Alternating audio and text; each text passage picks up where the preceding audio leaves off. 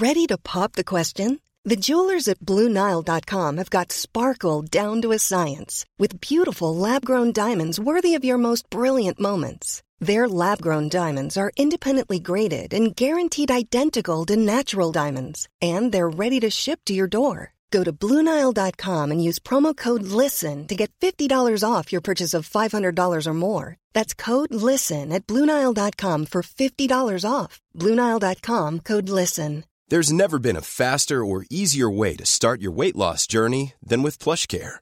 PlushCare accepts most insurance plans and gives you online access to board-certified physicians who can prescribe FDA-approved weight loss medications like Wegovy and Zepbound for those who qualify. Take charge of your health and speak with a board-certified physician about a weight loss plan that's right for you. Get started today at plushcare.com/weightloss. That's plushcare.com/weightloss. plushcare.com/weightloss.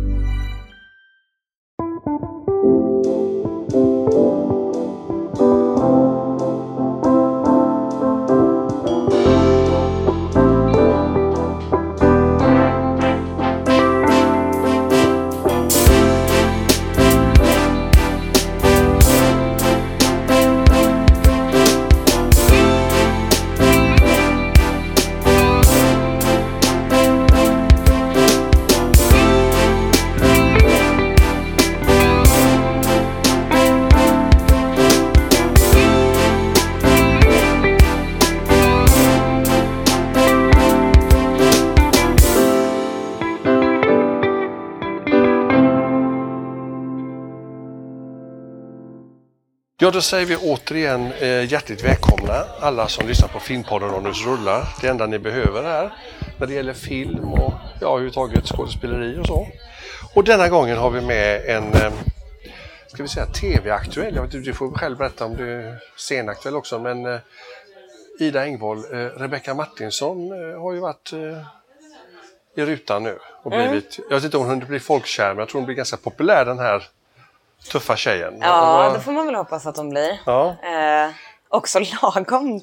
Nej, det ska jag inte säga. Nej, ja, säg du vad du vill, det får du göra här i podden. Nej, men jag får ju väldigt mycket frågan nu. Så här, är du rädd för att bli Rebecca Martinsson? Ja. Och på något sätt har jag ju redan varit henne. Alltså, jag har ju redan varit henne jättemycket. Det är klart att jag är Rebecca Martinsson. Ja. Men det handlar väl också om vad är man rädd? Det finns ingen rädsla i henne egentligen att identifiera med henne, för jag gillar henne väldigt mycket. Men att bli liksom... Att hamna i ett fack. Att hamna i ett fack till exempel. Hur är det?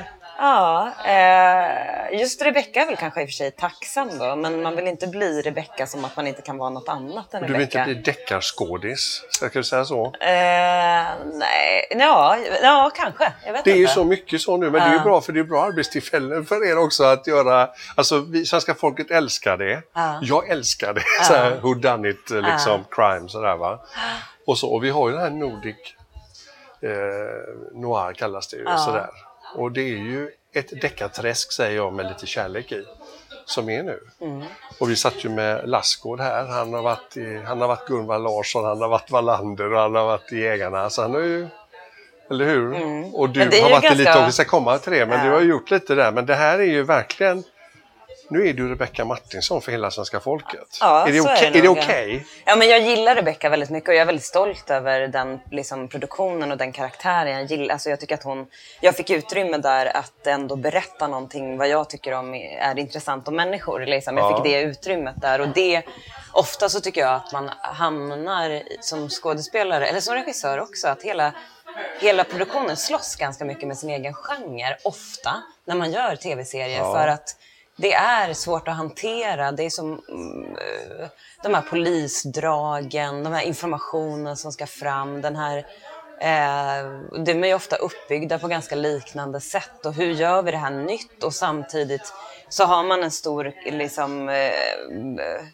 en stor publik att också tillfredsställa vad det gäller. De vill ofta ha det vanliga liksom. Och även, jag tänker, de tyska pengarna kan spela in ibland. Har jag liksom varit med om att där går man in och pillar på historien för att de vill gärna ha det vanliga krimmar. Men vad skiljer då Rebecca, skulle du säga? Det ser hon inte snut. Nej. Utan hon är ju åklagare, va? Ja, precis. Eller jurist är hon ju. Ja. Ja, jag vet inte. Vi som alla andra försökte ju göra våran liksom, variant av svensk krim. Liksom. Ja. Dels så har vi ju Åsa Larssons böcker om Rebecka som är liksom mer spänningsromaner än krimmare. Jag kommer ihåg att pappa sa till mig ganska tidigt att det är för lite krim i Åsas krim. Liksom. Alltså, Men hon skriver ju liksom väldigt fina romaner om de här figurerna som också är spänningsromaner och som också innehåller de här faktorerna. Och det var väl det som jag tyckte var som jag ville fånga upp liksom, bland annat när vi gjorde det här.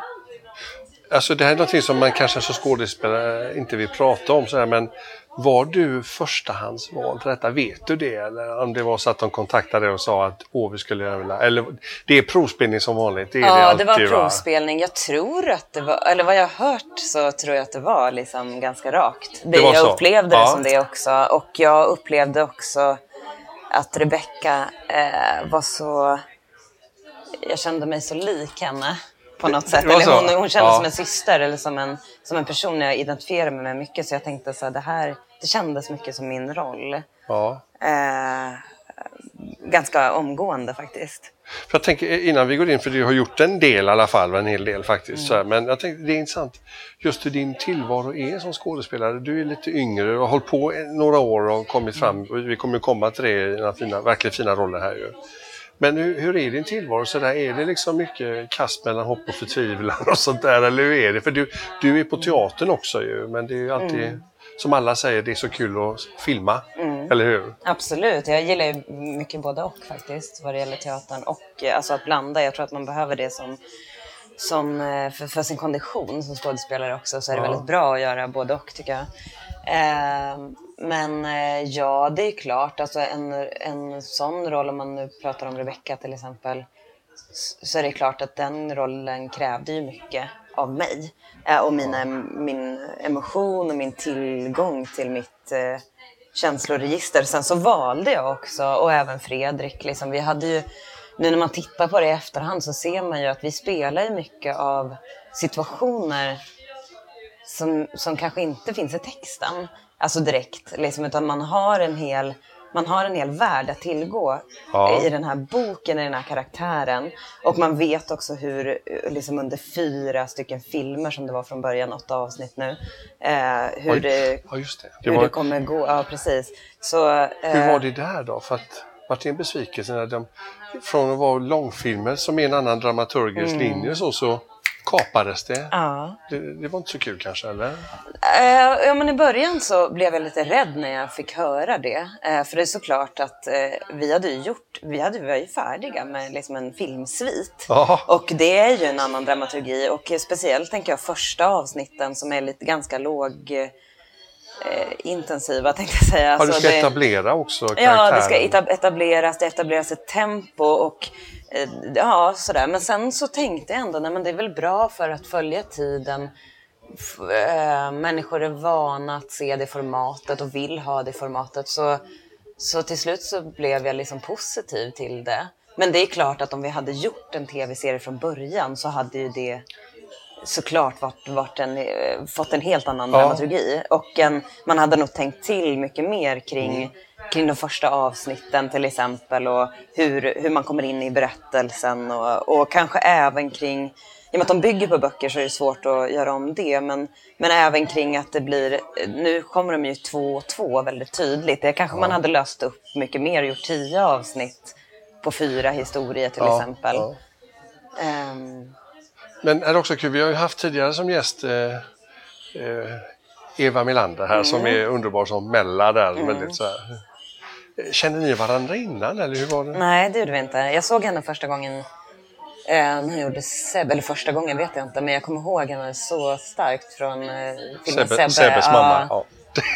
Då jag bara, vilket geni tänkte jag och googlade henne och bara, vem är det här liksom?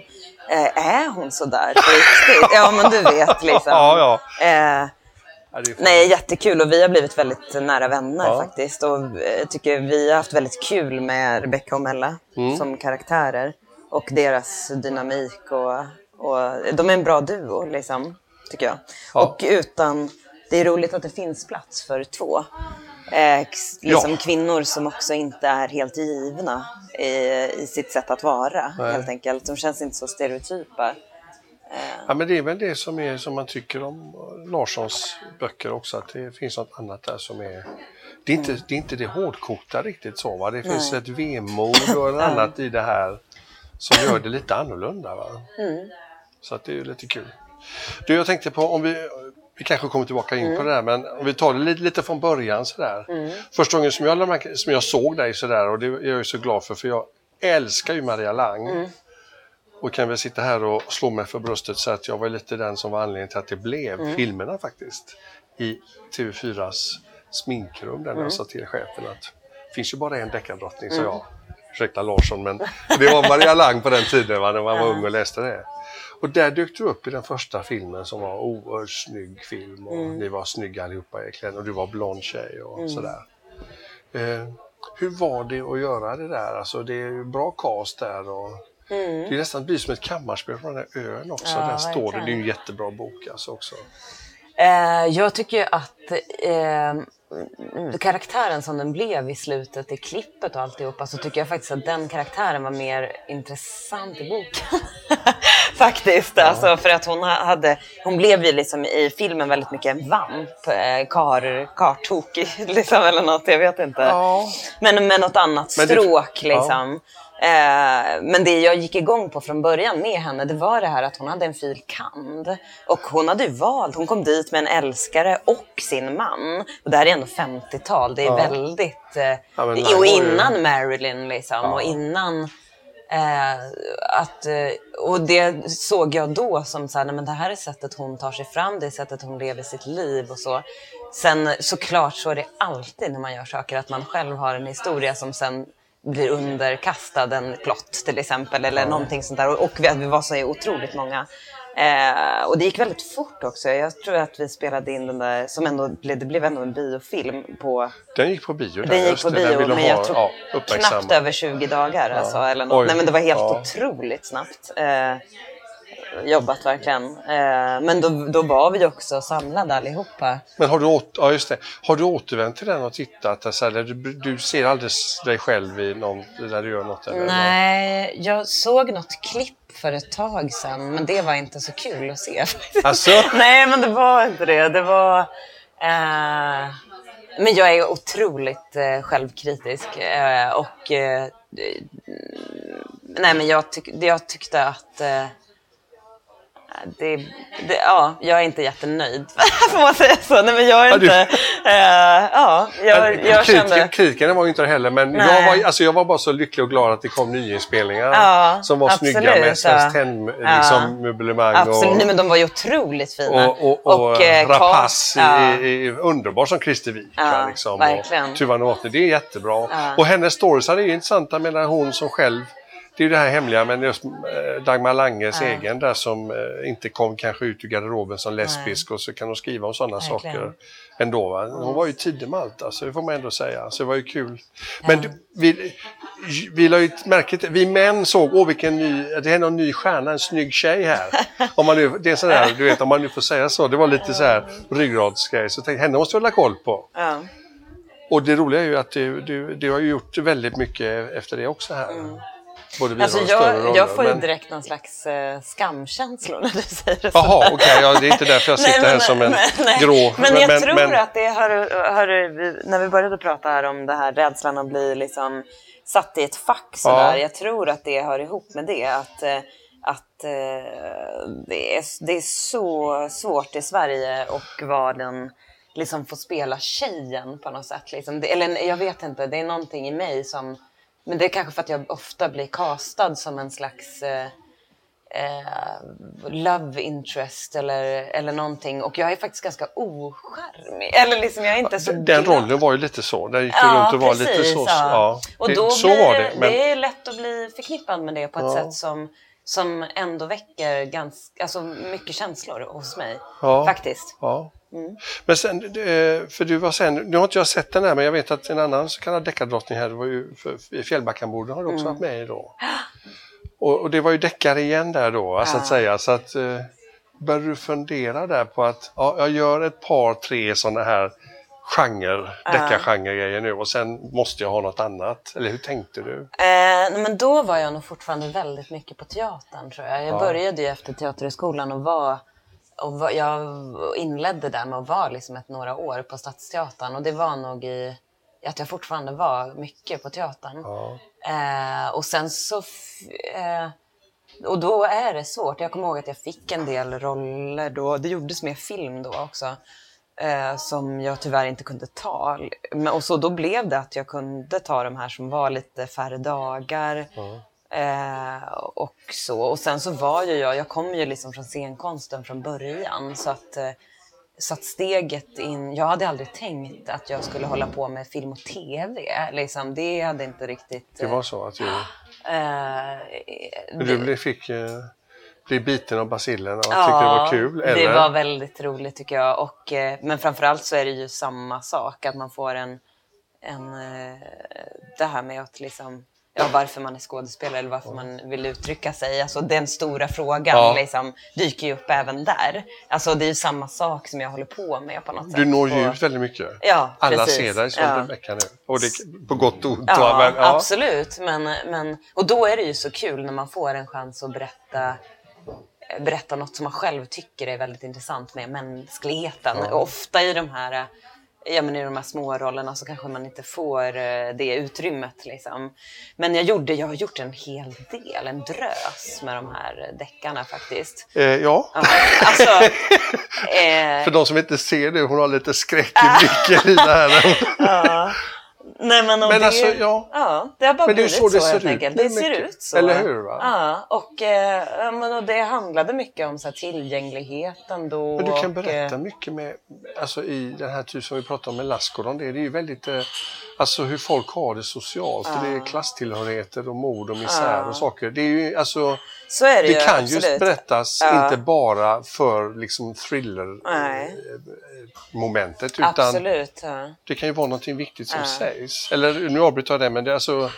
Nej, men jag håller med dig. Och sen så kan jag tycka att det borde man göra ännu mer. Det skulle genren tjäna på ännu mer att göra. För jag kan tycka att det är, jag som kommer från en annan bakgrund liksom, att det ändå är väldigt tillrättalagt i många av de här serierna. Liksom, att man skulle kunna porträttera det på ett... Jag menar att alla har alldeles för dyra kläder till exempel. Att det är ändå tvättat igenom en pengar på något sätt. Liksom, eller att man...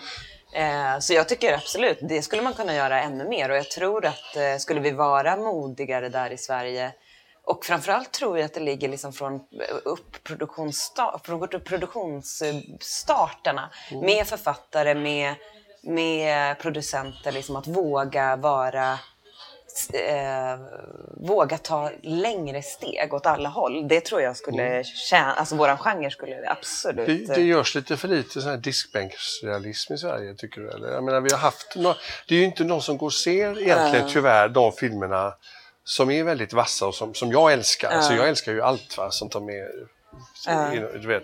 Men jag menar sådana filmer som för ytterligare en som till exempel Eva var med i Flocken. Ja, absolut. Om det här. Jättebra film. Ja, och även Efterskalv som är just det här med eller Tjuvheder. Eller det finns ju en del i att äta, sova, dö, eller hur? Ja, verkligen. Men jag tänker att just i den här, när man ändå har publiken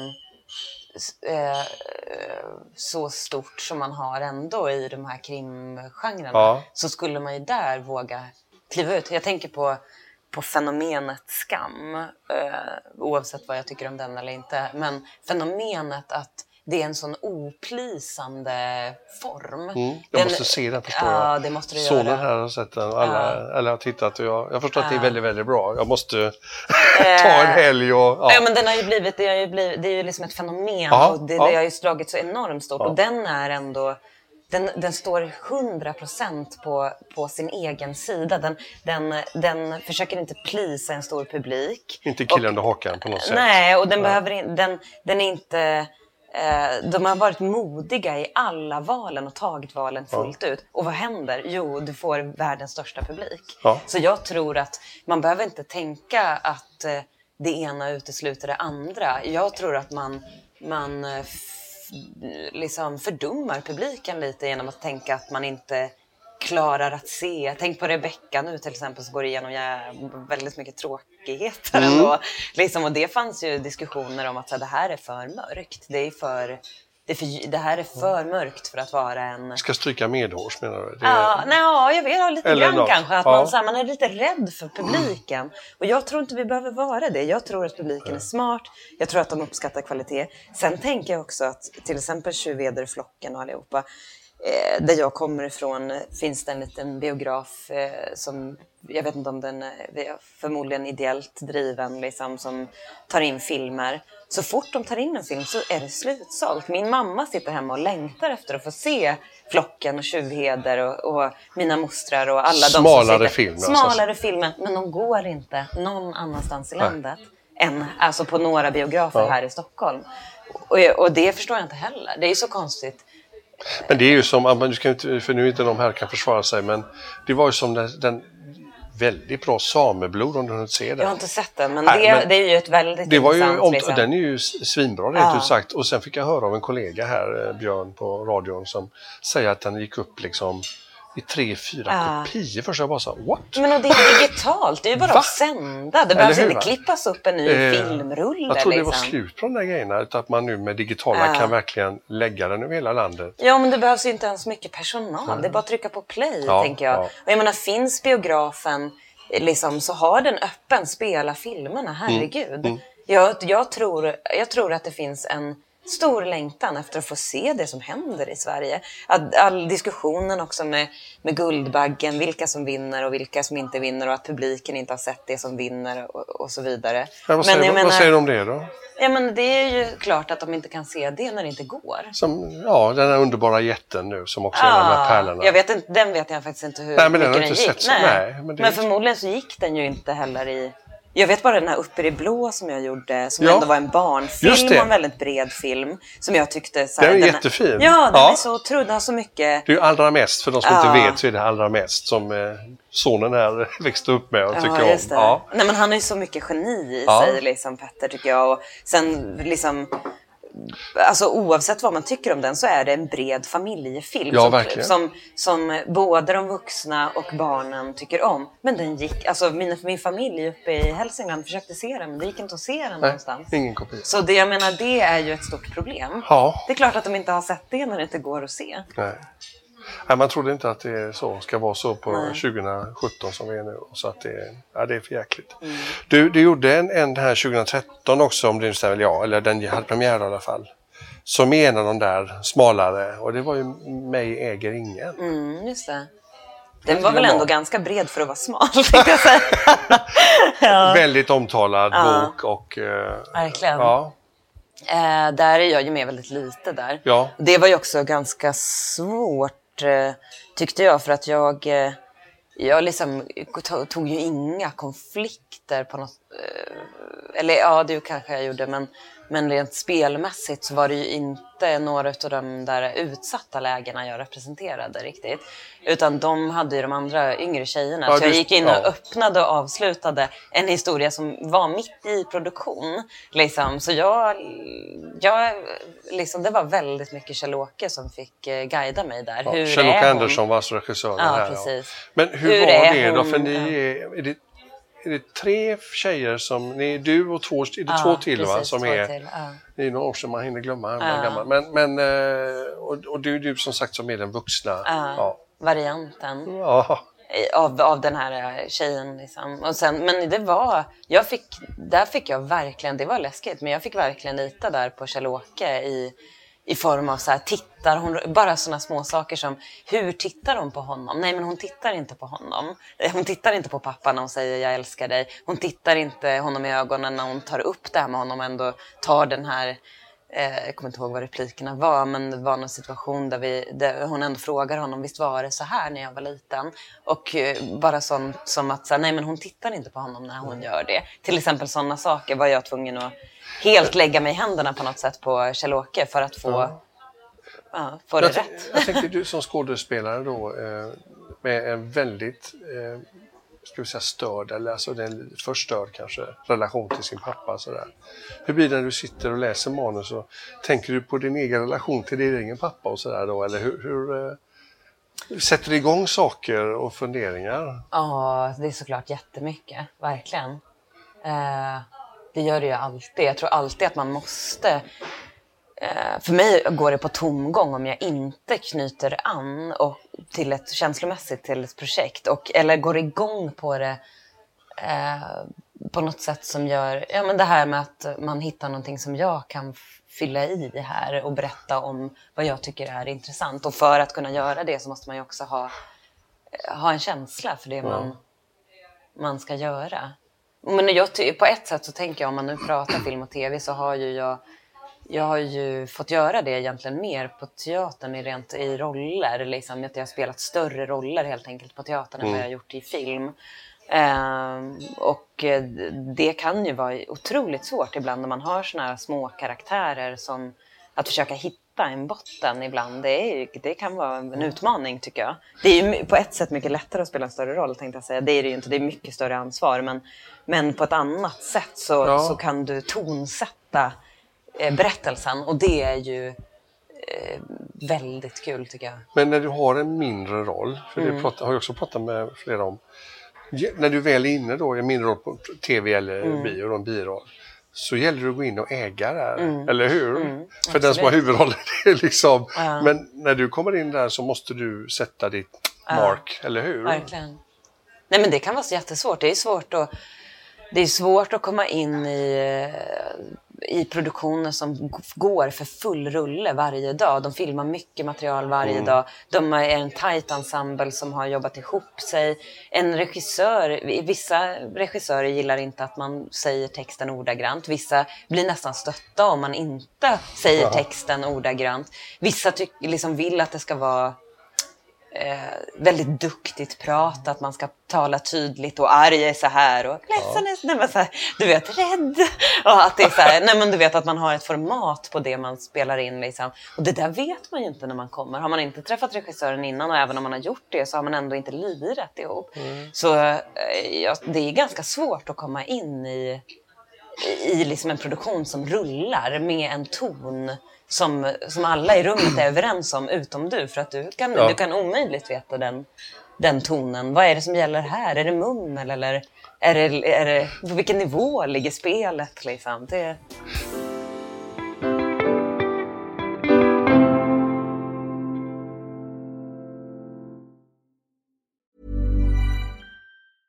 I'm Sandra, and I'm just the professional your small business was looking for. But you didn't hire me because you didn't use LinkedIn Jobs. LinkedIn has professionals you can't find anywhere else, including those who aren't actively looking for a new job, but might be open to the perfect role, like me. In a given month, over 70% of LinkedIn users don't visit other leading job sites. So if you're not looking on LinkedIn, you'll miss out on great candidates, like Sandra. Start hiring professionals like a professional. Post your free job on linkedin.com/people today. Burrow is a furniture company known for timeless design and thoughtful construction, and free shipping, and that extends to their outdoor collection. Their outdoor furniture is built to withstand the elements, featuring rust-proof stainless steel hardware, weather-ready teak, and quick-dry foam cushions. For Memorial Day, get 15% off your Burrow purchase at burrow.com/acast, and up to 25% off outdoor. That's up to 25% off outdoor furniture at burrow.com/acast. Many of us have those stubborn pounds that seem impossible to lose, no matter how good we eat or how hard we work out. My solution is PlushCare. PlushCare is a leading telehealth provider with doctors who are there for you day and night to partner with you in your weight loss journey. They can prescribe FDA-approved weight loss medications like Wegovy and Zepbound for those who qualify. Plus, they accept most insurance plans. To get started, visit plushcare.com/weightloss. That's plushcare.com/weightloss. Men hur är det för dig då, som är inte helt ny men ändå lite nyare och yngre och så här? Hamnar du i konflikt, eller känner du att de försöker sätta dig på plats, eller hur har du det med kollegor och regissörer och sånt där, både på teater och på teater särskilt kanske kan vara. Det har man ju läst löpsedlar om slagsmål.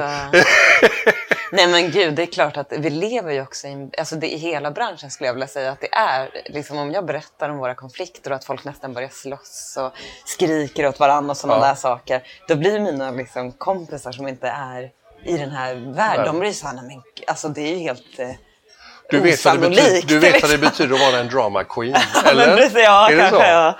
Nej men sen så jag kan du vara... Du menar att andra är det inte? Ja, eller hur? Nej, jag gör det inte. Jag tror att jag upplevs nog som både och. Jag tycker själv att jag är väldigt rak. liksom, men det är viktigt va? Ja, du säger med en gång att det här känns inte rätt, eller? Det kan jag göra och ibland så orkar jag inte göra det heller. Apropå vad menar du inte vad orkar du inte göra? Ja men apropå att vara en ung tjej liksom, det är mycket, alltså man representerar ofta någon slags skönhet, man representerar ofta ungdomen eller man blir mycket kropp liksom. Du ska inte komma här och tro att, eller? Nej, alltså inte så, jag tror att det är på ett omedvetet plan så följer alla samma struktur. Jag blir nästan alltid ombedd om sexscener eller att klä mig naken till exempel.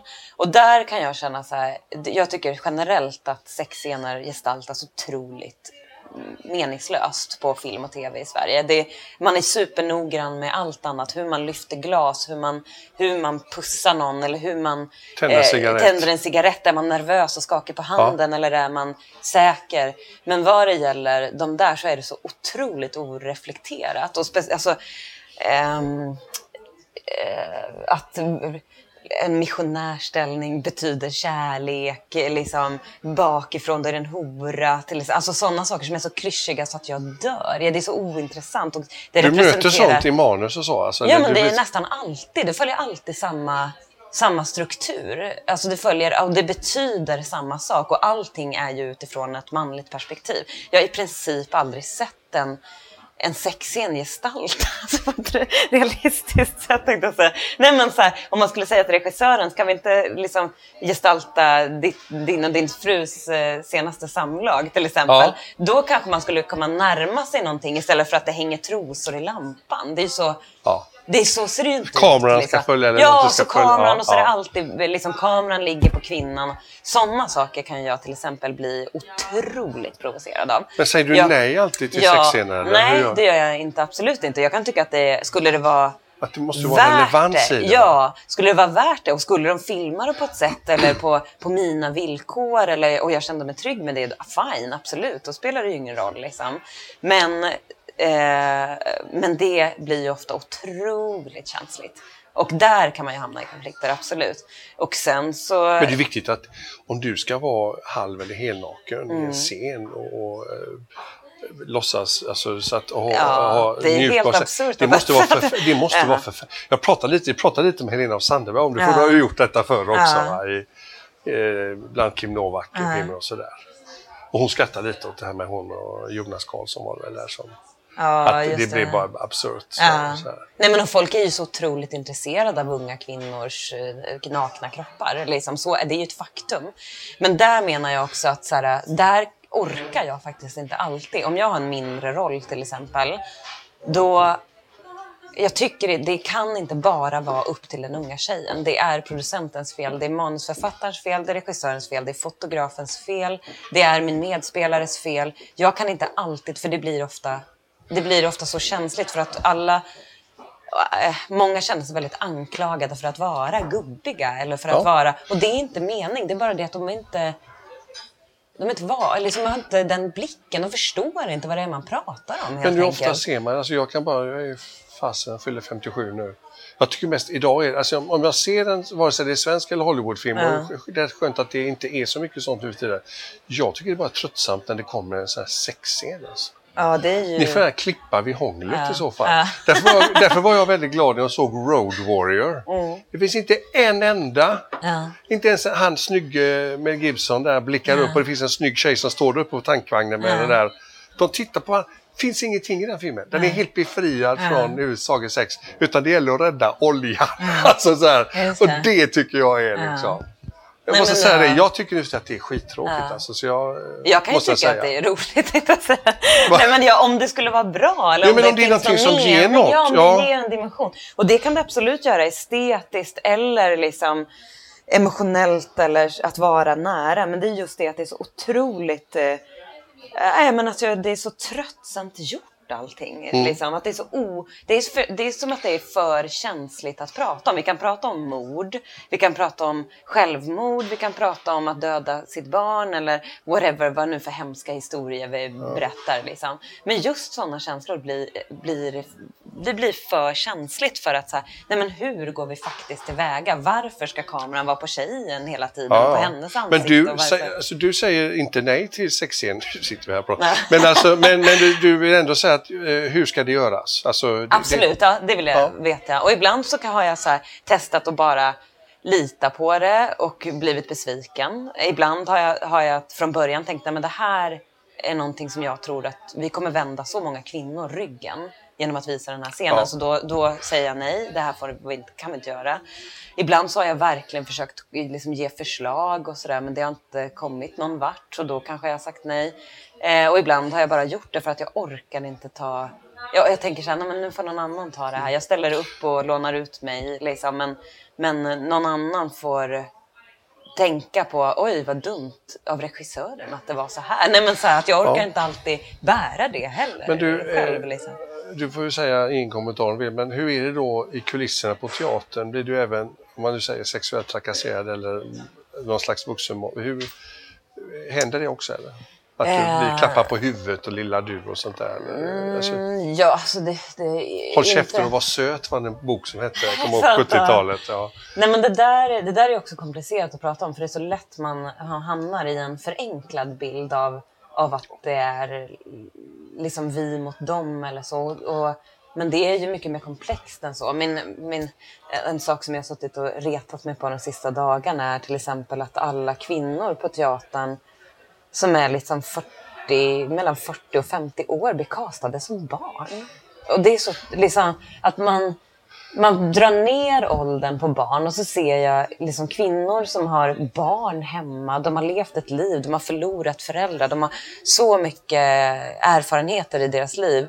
Och så står de där och spelar någons dotter och jobbar neråt istället för att öppna sin erfarenhet.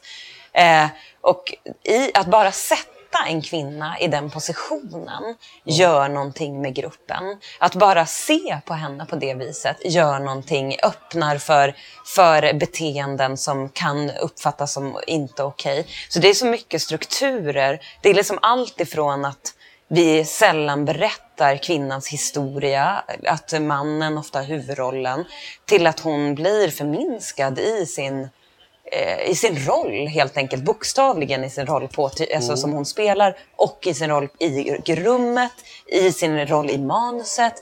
Alltså det är så många lager av struktur som gör att det där behöver inte alltid vara en händelse, att man blir klappad på eller att man får en konstig kommentar, utan det är liksom en ständigt i rörelse struktur som gör det otroligt komplext. Det är verkligen gråzoner skulle jag säga att det är.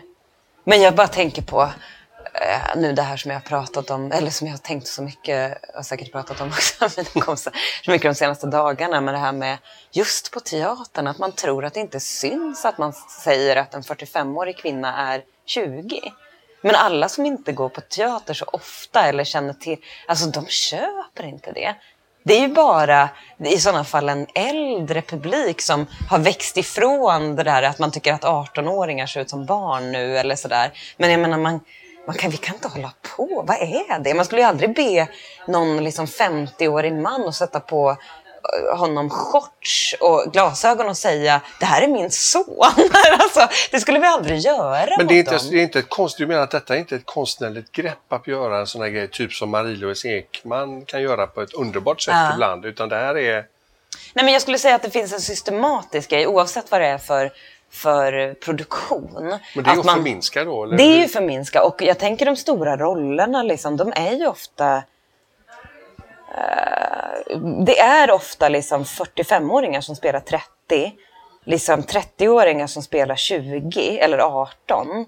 Alltså, och det här existerar, vad jag tycker typ på teatern är man ju fri. Det räcker med att du går in i ett rum och säger hej, jag är eran farmor. Så är ju jag eran farmor, för nu har jag sagt att jag är eran farmor. På ett sätt så kan man ju göra så. Men det systematiska är ju att jag upplever att det väldigt sällan händer på manssidan. Eller att man kan byta etnicitet på, om man spelar en familj och då ska alla ha ett nordiskt utseende till exempel. Plockar man in någon från en annan etnicitet i den familjen, då faller trovärdigheten, tycker man. Om man byter kön. Det, eller? Ja, men det beror ju på. Man är ju på teatern. Om man då säger att en 45-årig kvinna är 20, alltså faller inte trovärdigheten då? Alltså, det låter helt knäppt. Ja, men eller att man byter kön på roller, det är ju ett big no-no. Det är ju liksom otroligt, det är ju tabu liksom. Men däremot, vissa lögner är okejade och vissa är inte okejade. Och det är ju det där som är så intressant, tycker jag. Att nu frågade du om någonting helt annat här från början. Men det här är liksom en av de sakerna som gör att så här, vi måste sätta dem på scenen som vi vill identifiera oss med. Vad är det för historier? Och vilka är det som tittar? Liksom? Jag tänker på Farnas till exempel, som är en regissör som hennes föreställningar går liksom alltid länge. Eller Jens Olin, eller på Dramaten nu där jag har varit till exempel. Och de kastar ungt, de kastar inte typiskt. De har ju en stor publik. De når ut till väldigt många och en modern publik. Liksom. Och jag tror inte att det är svårare. Alltså mycket av att öppna dörrarna kan vara så lätt. Det är så lätta svar på, men vad har vi för publik till den här liksom? Jo, men då kanske vi har de som har sett de här skådespelarna 40 gånger. Men hur ska vi öka publiken? Hur ska vi bredda publiken? Hur ska teatern kunna bli mer demokratisk till exempel? Hur ska den nå ut till fler personer liksom? Ja, men det beror på vad man tycker att teatern betyder också. Ja, jag tänker också på det det var ju mycket, har varit länge snack om just i Hollywood. Det är ju bara Meryl Streep som får mycket roll i Hollywood. För alla andra som är 40 plus så är det kört. Men det har väl också många sagt att det kan vi applicera på i Sverige också. Absolut, det skulle jag tro. Jag tror att det kommer... Det skrivs inte bra dramatik för kvinnor som är kring 50 eller något, eller är det så? Nej, alltså jo, men där någonstans skulle man kunna plocka några roller liksom, då man kommer över så att man kan bli mormor eller mamman, liksom kommendorskan tänkte jag säga, eller någonting. Kommandora. Ja, eller om de ska sätta upp Emil. Ja. Nej, men... Då blir ju du, säger jag, sådär liksom... fördomsfullt pigan, eller hur? Ja, men kanske. Eller liksom unga dottern, eller något liksom. Ja, alltså, det ska inte, men... Men jag tänker just på din egen, alltså där du är nu. Vad får du för roller? Alltså, vad blir du för roller på teaterscenen? Jag ligger ju i ålder väldigt bra för väldigt många episka roller liksom. Men sen så kan jag tycka att om vi nu ska ljuga så kan jag lika gärna ljuga att jag är 45. Jag kan, alltså, när jag var yngre så spelade jag faktiskt äldre än vad jag gör nu. Det är ju intressant. Men nu, det sista jag gjorde nu var jag i Ivanov. Där spelade jag ju unga dottern. Vi tänkte ju att jag var min egen ålder, men jag uppfattades nog av publiken som kanske är runt 20-25 eller någonting sånt där. Så då är jag ju ner i ålder liksom. Det var ju... Ibland kan man göra det valet att välja att spela en sån, men jag tänker också att jag uppmanar verkligen kvinnor att ifrågasätta det här. Att så här, varför kastar du mig som barn? Varför ska jag alltid spela yngre? Varför får jag inte vara min fulla potential som en levande människa med så här mycket livserfarenhet? Det skulle jag verkligen uppmana kvinnor till att ifrågasätta verkligen. För jag tror att det behövs. Jag tror att många inte ens har tänkt på det här. Pratar du med dina kvinnliga kollegor om det här då på teatern? Har du snackat mycket? Ni snackar om det? Eller vad? Ja, vi pratar om det. Är de ängsliga och känner de också att de bara blir för gamla? Alltså vad är grejen? Vet inte, men det finns ju en konkurrens. Och det finns ju, i och med att det ofta är liksom männens historia, så finns det liksom begränsat med utrymmen. Jag har försökt alltid liksom att inte vara rädd för det. Och jag, på ett sätt så tror jag att det är en nyckel till framgång. Att inte vara rädd. Att säga, nej men då går det inte. Alltså jag kan inte det här. Men jag fattar ju att alla vill inte göra det. Och alla, nu låter det som att jag höjer mig själv som något bättre exempel. För det är verkligen inte så jag menar. Jag menar bara att alla olika förutsättningar och olika mod eller reflektion eller kanske trygghet. Eller, jag tycker på något sätt alltid att det är bättre att kollektivet säger åt liksom, pratar om, även om det är ett enskilt fall. Liksom, man ska inte behöva driva en sån här sak själv till exempel, eller räcka upp handen själv. Det är alltid bra att vara flera. Det är alltid bra att det sprider sig som en allmän sanning. Liksom. Men att gå ihop är ju väldigt bra, tänker jag. Men jag hoppas ju såklart på att ha en lång karriär både inom teatern och liksom på film. Jag vill ju ta steg framåt liksom. Så jag vill ju inte att när jag kommer upp i ålder att det ska dö ut då. Det vill jag ju inte. Det är klart man inte vill. Men funderar du på det när du liksom om 10-15 år vad du pysslar med då? Alltså vad du får för roller och så? Alltså både teater men också framför kameran då som du gillar? Ja, men det funderar jag på redan nu. Jag tänker på Roffe som du pratade om, som har spelat väldigt många olika krimmarfigurer. Ja. Det har jag kan inte komma på en kvinna som har fått spela flera olika krimmarhuvudroller till och med på samma kanal. Jag kan inte komma på en enda faktiskt. Utan apropå det vi inledde med att prata om den här osäkerheten att bli en karaktär. Ja, men det finns en rädsla hos mig att jag vill ju göra långfilm till exempel nu, eller jag vill ju göra saker, men att nej, men nu är jag använd på ett sätt som jag tänker om jag tänker flera exempel, vi behöver inte prata om namn och sådär, men på kvinnor som har gjort huvudroller i krimmar eller deckare eller thrillers eller sådär, som sen inte får så mycket jobb efteråt för att man litar inte på kvinnlig gestaltning. Man litar inte på att kvinnor det finns ett förakt helt enkelt mot kvinnlig gestaltning. Man tänker att hon är blond, därför är hon så. Hon är si, därför är hon så. Och jag såg henne le i den här filmen, då är hon snäll. Så hon kan inte vara mördaren. Nej, men alltså, medan till exempel unga killar och även äldre män, jag tänker på någon som Sverrir till exempel, som får han är otroligt skicklig också, men han får ju en mängd olika roller och blir aldrig han bygger snarare upp en trovärdighet istället för förlora den med ju mer han jobbar. Medan som kvinna så finns det på något sätt en nivå där du snarare blir ointressant för du har gjort för mycket, istället för att man bygger den erfarenheten. Vi har ju otroligt många skådespelerskor i säg 45-årsåldern som kanske börjar hamna i den här tveksamma åldern nu, där rollerna börjar bli färre och färre, som har liksom gjort massa roller på teatern, massa filmer, och de blir rädda. Det sprider sig en osäkerhet också för att helt plötsligt så förlorar de deras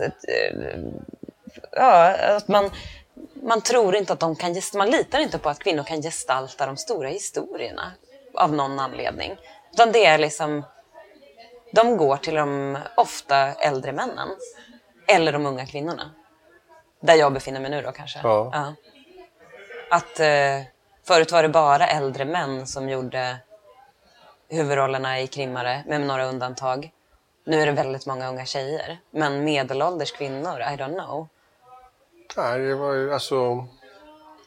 Jag tänker på en sån som vi pratade om här med att det ska vara display. Det är liksom lite som Helen Mirren var i Mördarens spår. Och det var ju en sån kring 50 chef och svårt på jobb. Alltså det var ju en perfekt Linda LaPlante som skrev liksom. Eller vad heter hon? Happy Valley. Ja, Happy Valley också populär. Men titta där. Där har du ju någonting som i Sverige skulle vara för Det skulle man ju nog räkna som för mycket diskbänksrealism. Ja. Hon ser inte ut som en modell, liksom en 50-årig. Hon är en kvinna med livserfarenhet. Det sitter i hennes kropp, det sitter i hennes ögon. Hon behöver inte göra sig mindre än vad hon är. Och det är en ganska tuff historia både för henne och men det är ju så bra. Det är så otroligt bra. Jag tror inte vi behöver vara rädda. Nej. Jag tror inte det. Men det handlar mycket om fördomar, om du ska använda det uttrycket. Ja, eller? Det skulle jag nog tro att det är. Och vi har ju haft... Vi tar ju steg hela tiden mot någon slags frigörelse, mot jämlikhet, och det är ju en ständig kamp. Men jag menar, det där ligger ju kvar. Vi är ju inte klara, så det är självklart. Så finns det saker som som vi verkligen måste anstränga oss för. Som jag också måste anstränga mig för att titta. Jag ska inte titta på mina motskådespelerskor med den här blicken och tänka, oj vad fåfängt det här är. Och bara, nej, men det är inte hennes fel. Det är inte hennes fel. Verkligen inte. Det är en tuff bransch för en kvinna att åldras i. Men du har tillförsikt inför framtiden ändå, eller? Ja, jag vet inte. Nej,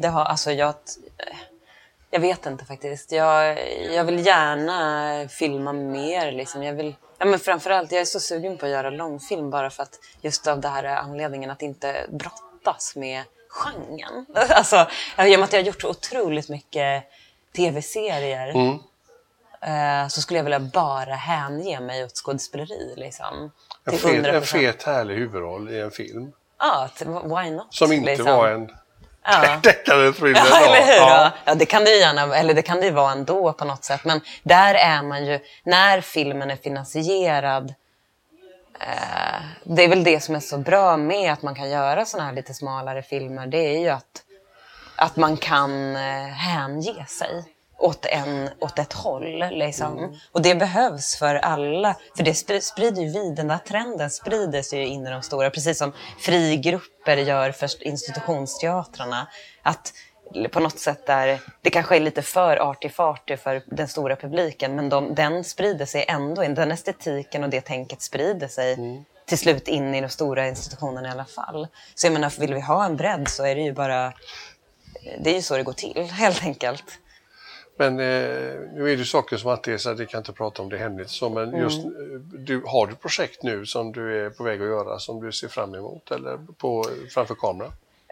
Just nu så filmar jag ju Vår tid är nu på SVT. Ja. Och det kommer jag hålla på med till september. Sen kommer jag nog göra... Jag kommer göra en annan till sak under tiden där. Och jag skulle ju kunna göra för mer TV under också, tiden. Eller? Ja, precis, för TV också. Men det saknas en härlig långfilm. Ja, det gör det absolut. Men det görs ju inte så mycket. Men jag får inte provfilma på så mycket sånt heller. Blink. Men du har ju inte, vi måste ju nämna, vi kan inte gå förbi. Du har varit med Bron och det var Kommissarien Havet och lite allt möjligt här. Och de här, den fördömde och Fjädermannen. Men du var ju med i Ove. Ja, just det. Det ska vi inte glömma. Nej, absolut. Och så, en liten, men det är ju den viktiga Sonja, det är hans livskärlek. Så här. Det var ju... vi har ju haft sån lång resa med Ove och bokstavligen till andra sidan. Eller till Los Angeles på Oscarsgalan och sådär. Sonja, det var ju väldigt speciellt. Hon är ju så... Jag läste boken, återigen en bokförlaga, där Sonjas ögon, Sonjas glitter, hon är all färg, han är ingen. Hon är liv, han är död, tänkte jag säga. Nej, men han är grå och hon är sol. Allt det där som egentligen är ganska konkret. Det handlar bara om energier, det handlar om att på något sätt försöka lysa med sitt hjärta för att strö ett strössel över scener där man inte ens är med. För de flesta scener där Sonja är med så är ju inte jag med. Utan det är ju till exempel Roffe som pratar med gravstenen eller sånt. Men på något sätt så måste det där strösslet finnas i de scenerna också. Det var ju jag otroligt nervös för att jag, dels också för att jag hade liksom en spänning i kroppen över den här liksom otroligt glada tjejen som jag tyckte det skulle bli lite svårt liksom. Men återigen måste jag fråga dig då. Här var det återigen en ung, snygg, söt tjej. Vi tänker lite på som vi pratade om i Mördar inte ensam där. Blir det lite så för mycket yta eller tyckte att man fick lite kött och blod och liksom själva hennes själ så med i filmen? Ja, alltså det är väldigt svårt att säga tycker jag. Men om man bara går till manus och tittar så finns det ju inte kött och blod på Sonjas berättelse på det sättet. Så är det ju inte. Vi har ju inte så många scener där vi pratar överhuvudtaget. Men sen så hoppas man ju alltid kunna lägga in det. Och det var det som jag nämnde nyss. Det var det jag tänkte så här, men jag får bara satsa på att försöka vara den här glittriga kvinnan liksom. Och för det finns ingen mellanting här, för då skulle man behöva göra en annan berättelse tänker jag. Det är liksom den här energin behövs i det här manuset. Så antingen så gör man det eller så gör man det inte. Och jag är glad över att det ändå verkar funka. Nej men liksom just den grejen. Och sen så tror jag också att det var, alltså det är svårare än man kan tro det där liksom. Och också den här, alltså vad pinsamt det skulle kunna bli ut för mig om det där inte hade, om jag sitter och flinar liksom, och sen så känner man bara, men vad gör hon alltså? Flera av bekanta till mig har liksom, så här, jag tänkte inte på det först men samtidigt kände jag bara att det finns ju sån godhet där, men det är flera som har sagt så här att varför skulle denna härliga kvinna, unga tjej, varför skulle hon bli kär i den knäppjöken? Alltså Filip Bergs, just det. Som har obsessive compulsive disorder och han har väl allt va? Liksom, och varför blir Sonja? För mig är det inte så konstigt. Men för mig är det faktiskt inte så konstigt. Alltså, han har ju, men det är väl också för att man går till boken kanske och tänker att hon ser ju kvaliteter hos honom som hon inte tycker att män har. Om hon ser ju honom på något sätt som en, om han ser henne som en underbar glittertjej så ser hon honom som en handyman, liksom, som en traditionell kar. I boken så finns det en replik som är så här: män som honom görs inte längre. Han kommer stå upp för henne i vått och torrt, och det gör han också. Han tar hand, det är ju väldigt traditionella könsroller i den berättelsen. Han tar hand om hus och hem, han snickrar, hon har köket i rullstolshöjd liksom. Jag menar, hon ser väl på honom som han ser på henne. Men i den här, just det här kufiga, jag kan själv identifiera mig med det, att så här, det är inte, för mig är inte det så konstigt att bli attraherad av någonting som kan verka awkward. Jag är inte så rädd för det själv, utan snarare tänka, här finns det en kärna som inte finns någon annanstans. Någonting som är unikt. Någonting som är helt unikt. Och jag vet att det är, men det är ofta, alltså den diskussionen är ofta, men det är väl också för att man ofta gestaltar mannens perspektiv på kvinnan, och då blir hon ofta vackrare än honom till exempel, eller är det lite tråkigt tycker du i boken också att det blir så där igen, att det blir nej, alltså det är ju en klassiker skulle jag säga. Alltså det är ju det är väl inte, alltså allt det sammantaget det vi pratat om, vi är där igen. Nej, men sammantaget av allt vi pratat om nu så är det såklart att det är ju ett tråkigt system. Men jag menar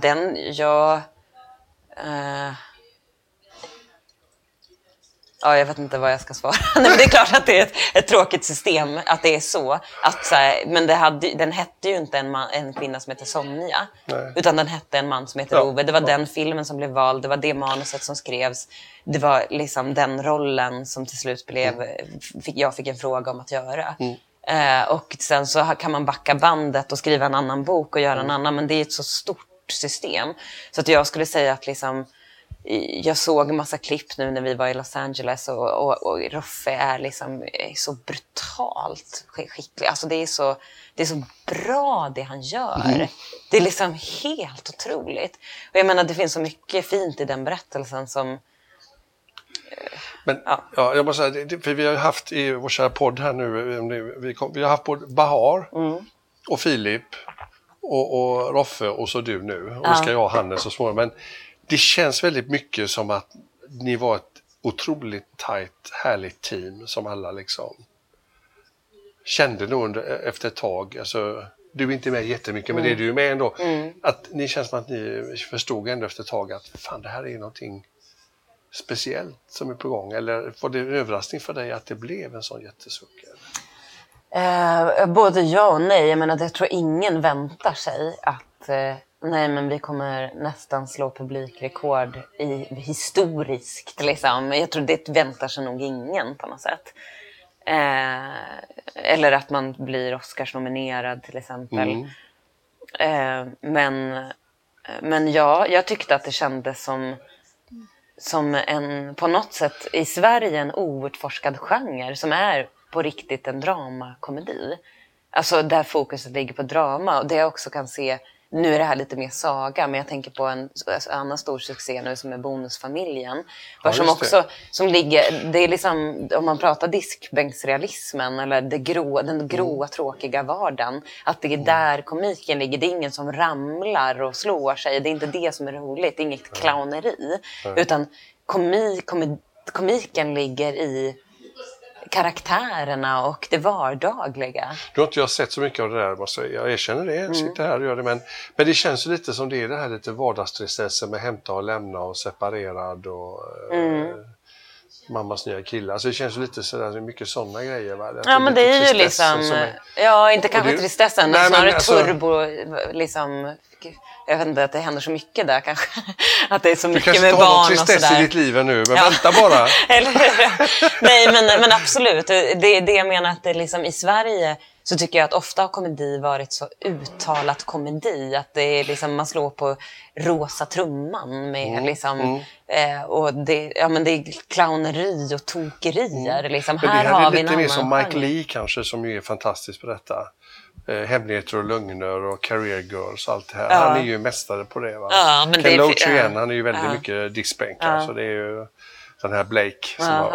Men jag älskar ju Mike Leigh, va? Jag träffade honom i Cannes och så. Han är ju fantastisk, för där finns det någonstans, alltså mitt i det här förorten med loftgångar och allt det där, va? Så någonstans så säger någonting roligt kanske sådär, och det ändå. Du måste ha det lilla skrattet kanske. Du ska orka se någonting som alla... Jag vet inte, men jag tycker att livet är ju ganska absurt. Alltså till vardags tycker jag. Liksom. Alltså jag bara såg någon jogga förbi mig på gatan och tänkte så här, hade vi filmat det där så hade det varit liksom Jönssonligan. Men det här händer ju mitt framför gatan. Alltså det är en helt vanlig dag. Det är inget konstigt. Det är bara en person som joggar på det här viset. Liksom. Alltså, jag menar, så är ju livet. Eller liksom, folk säger ju jättekonstiga grejer varje dag. Du, tiden går här. Vi har några minuter. Jag tänkte bara, jag brukar alltid fråga. Du har ju också gått scenskola eller teater. Vad heter det? Teaterhögskolan heter det så? Ja, vad heter den jag gick? Vad gick du? I Stockholm. I Stockholm. Har det, nu kommer frågan, alla får den. Och det är kul för jag har fått lite olika svar. Har det bara varit av godo för dig att gå den teaterscenskolan? Ja, det tror jag. Det tror jag att det har varit. Alltså jag visste inte att jag ville gå. Jag visste inte att jag ville bli skådespelare liksom. Jag höll på jättemycket med teater och med musik och jag regisserade ganska mycket. Och sen så höll jag på med musik ett tag och då fick jag liksom en heshet som jag fortfarande hade kvar på rösten. Och sökte då Teaterhögskolan och kom in. Och sen visade det sig att det var liksom det bästa just då som kunde... Jag tänkte på så här, men jag tror inte jag fixar att bara hålla på med det där liksom. Men för att jag kände mig jag hade för mycket idéer eller kaos i hjärnan liksom. Men jag hade ju inte heller några förebilder på det viset när jag växte upp i... Alltså jag visste inte vad Teaterhögskolan var för någonting eller att det ens fanns. Att man kunde bli skådespelare på det sättet. Alltså det är väldigt sent som jag skaffade mig förebilder på det akademiska sättet. Men gillade den utbildningen. Alltså det är klart att det var massor i den utbildningen som man pratar mycket om. Och vi höll på jättemycket där med jämställdhet. Och jag sammanställde en bok där om ett projekt som vi hade som att gestalta kön. Just det, läste ja. Som jag var ordförande i slutet av det projektet som var ett konstnärligt projekt mellan alla skolor. Och konstnärligt och pedagogiskt. Nej, men att vi höll på mycket med det där och så det var och försökte förändra och strukturer och sånt där. Så det var mycket nytt, men samtidigt att hänge sig åt det åt den liksom stora skådespelarkonsten och nörda på det viset. Det var, jag älskade det verkligen. Och det gör jag fortfarande. Alltså jag älskar, det är på det sättet jag älskar teatern eller älskar filmen också. Att så här, öppna dörrarna och att liksom, jag blev väldigt liksom mycket i huvudet också kring vad jag ville göra och inte göra. Jag fick det utrymmet och det var en så otroligt stor present tycker jag. Sen kan jag tycka att det behöver inte alls vara för alla. Liksom att, men att jag tror att få de åren att bara växa och att hänge sig, det, vad skulle man få det annars ifrån liksom? Men då har man ju också en skyldighet tycker jag. Man har fått den utbildningen av staten. Tänker, det är våran uppgift nu att hålla koll på samtiden. Att våga utvecklas. Att liksom ta det här stora arvet liksom, som kan vara både tungt och fantastiskt. Och att liksom forma det till nutid och till... Det tycker jag är våran uppgift. Vi som har fått den här presenten. Det är vår uppgift tycker jag. Det är inte någonting så här narcissistiskt utan det är väldigt viktigt att vara skådespelare. Ja, både ja och nej faktiskt. Alltså, jag menar, det finns otroligt mycket oviktigt i det också. Man kan komma in på den vinkeln men sen upptäcka att... Ja, absolut. För jag menar, jag har gjort så mycket dumma grejer. Liksom, vad som har varit helt tomma. Där jag bara har lånat ut mitt bla bla bla. Liksom, alltså, som för mig också har varit tomma. Eller varit pengar. Jag har behövt pengar. Eller jag har behövt jobba till exempel. Ja. Alltså, så både ja och nej skulle jag säga. Men vi måste ju våga tro på att konsten är viktig. För det är den som sätter liksom etik, moral, kultur. Det vi ser omkring oss, musiken vi lyssnar på. Tankarna vi har och magkänslan som vi går på. När vi ska ta stora beslut i livet. Det är sådana saker vi håller på med. Ja. Perfekt avslutning.